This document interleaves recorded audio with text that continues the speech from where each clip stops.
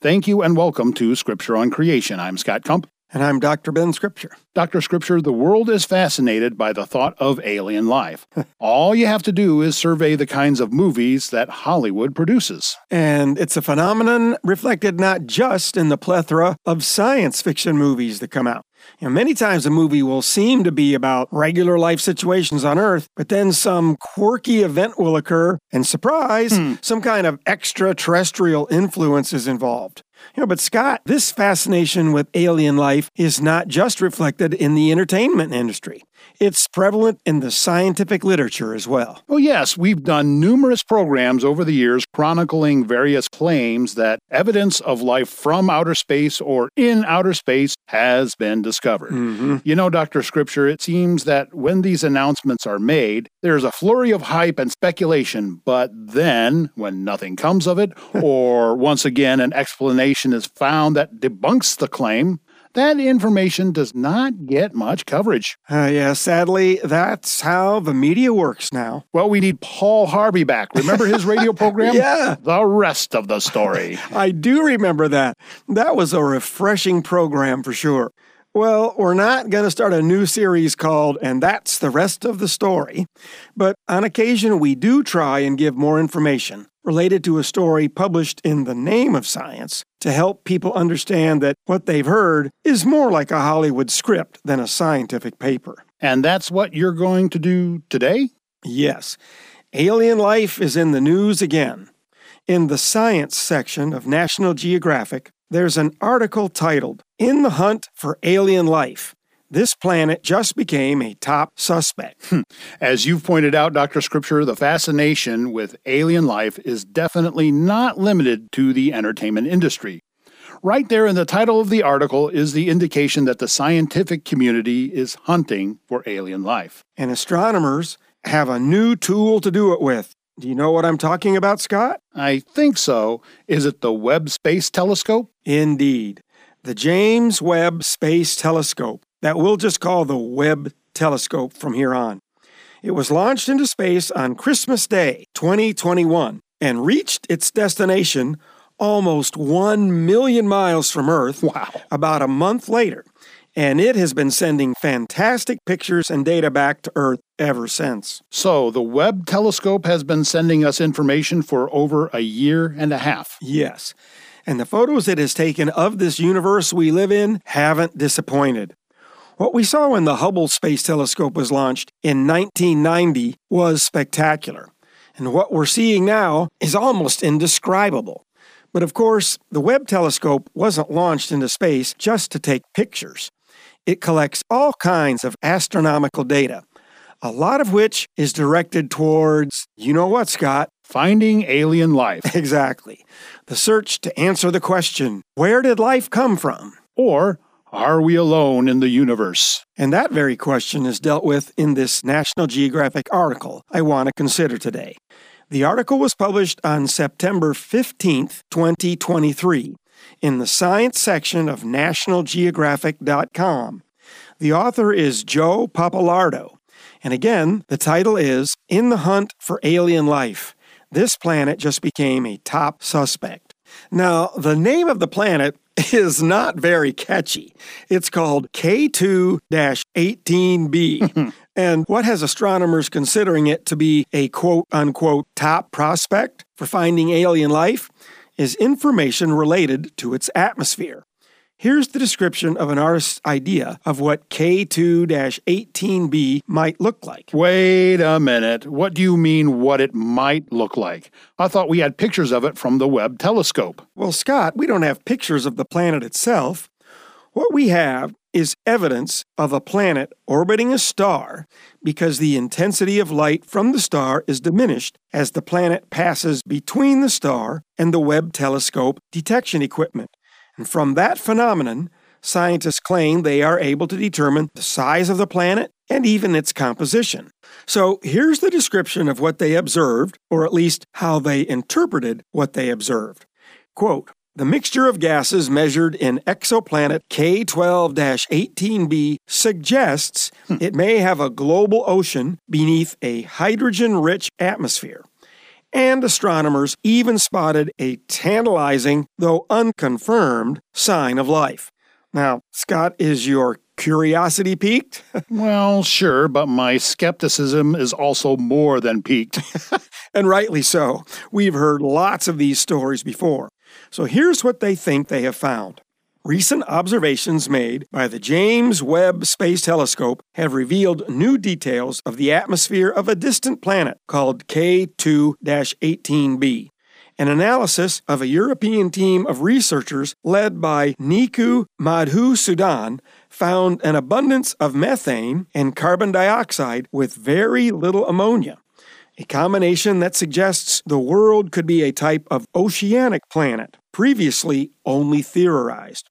K2-18b is located at the correct distance from its star so that life is considered possible. Do you remember what they call that, Scott? It's in the Goldilocks zone. Exactly. Or the more scientific term is the habitable zone. But in keeping with the fairy tale genre, I think Goldilocks zone is the better name too. Continue to read then. The new analysis suggests another compound, dimethyl sulfide, which is made by life on Earth, may also be in this watery world's atmosphere. Follow-up observations will attempt to determine if the compound is really there. And if it is present, additional work would be needed to rule out possible non-living sources of the gas. So understand, the tantalizing sign of life, the reason K2-18b has become a top suspect in the hunt for alien life, is the unconfirmed possibility that a small molecule composed of carbon, hydrogen, and sulfur called dimethyl sulfide, or DMS, is present in the atmosphere. Now, whether or not it actually is present is something they hope to be more certain of when they can take more readings with the Webb telescope. But regardless of what is found, if you remember what they said the atmosphere was composed of, it contained methane and carbon dioxide. Now, DMS is two methane molecules attached to a sulfur atom. Now, we do know that phytoplankton on Earth can produce DMS as a byproduct of their metabolism, but there are many possible ways that that molecule could be formed. At least they did acknowledge that they would try and rule out possible non-living sources of DMS. Yes, they did, Scott, and that's good that you pointed that out. However, if they don't readily find something that is a non-living source of dimethyl sulfide, to then claim the source is living organisms is a fantastic jump. I have a question about why they even think they found DMS. You pointed out we can't really even see the planet. How do they find things like methane or carbon dioxide or DMS on it? That's an excellent question. I'll read from the article, which explains how they're getting this data. The Webb telescope scanned the planet during a pair of 2.5-hour transits in front of its host star in January and April. The onboard instruments scrutinized the light passing through the planet's atmosphere, giving astronomers spectral clues that can be used to identify the gases present. The data showed the presence of hydrogen and, even more revealing, methane and a lack of ammonia. Research suggests a large planet like K2-18b could only have that ratio of gases if the atmosphere were interacting with water below. So, you see, it's the different spectrums of light they are detecting as the light from the star passes through the planet's atmosphere. Those various wavelengths of light then are the indicators for the various compounds they report they have found and what they mean. However, a section of this article we've been discussing has the heading, Where to Look for Life. And in that section, it explains that there are two prominent schools of thought in the ranks of those hunting for alien life on exoplanets. Those who expect to find it on a rocky world, like Earth, and those who want to search worlds dominated by oceans, which is Madhusudan's position. The thing is, the proposal that K2-18b is an oceanic planet is by no means a certainty. There are alternative explanations for the spectral data collected. I'll read some more from the article. Quote, the same data from Webb can produce slightly different results depending on how the analysis is done, which scientists sometimes refer to as the data analysis pipeline. Folks have already shown that the retrieved abundances from Webb can be very pipeline dependent, says Sarah Horst, a planetary scientist at Johns Hopkins University who specializes in atmospheric chemistry and was not part of the new study. Calculations required to make such a claim are highly sensitive to the amount of various molecules in the atmosphere. Unquote. So, some of the researchers interpret from the spectral data they've collected that the atmosphere of K2-18b contains, among other gases, methane and hydrogen, and maybe, hopefully, DMS. Dr. Scripture, you used that word hopefully very intentionally. And it's because the search for alien life by so much of the scientific community is motivated by hope.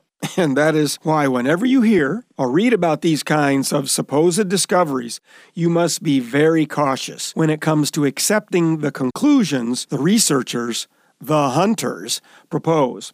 Then, in the final section of the article, under the heading Ocean Planet Extraterrestrials, it says this: water-rich planets like K2-18b are good candidates in the search for alien life. After all, it's the medium that enabled life to flourish on Earth.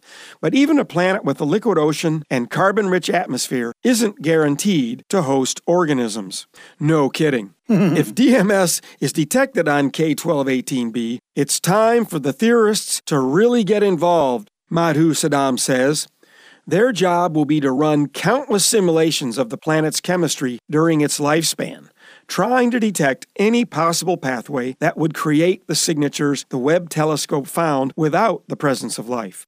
We don't have to prove DMS is a biomarker because it is one on Earth.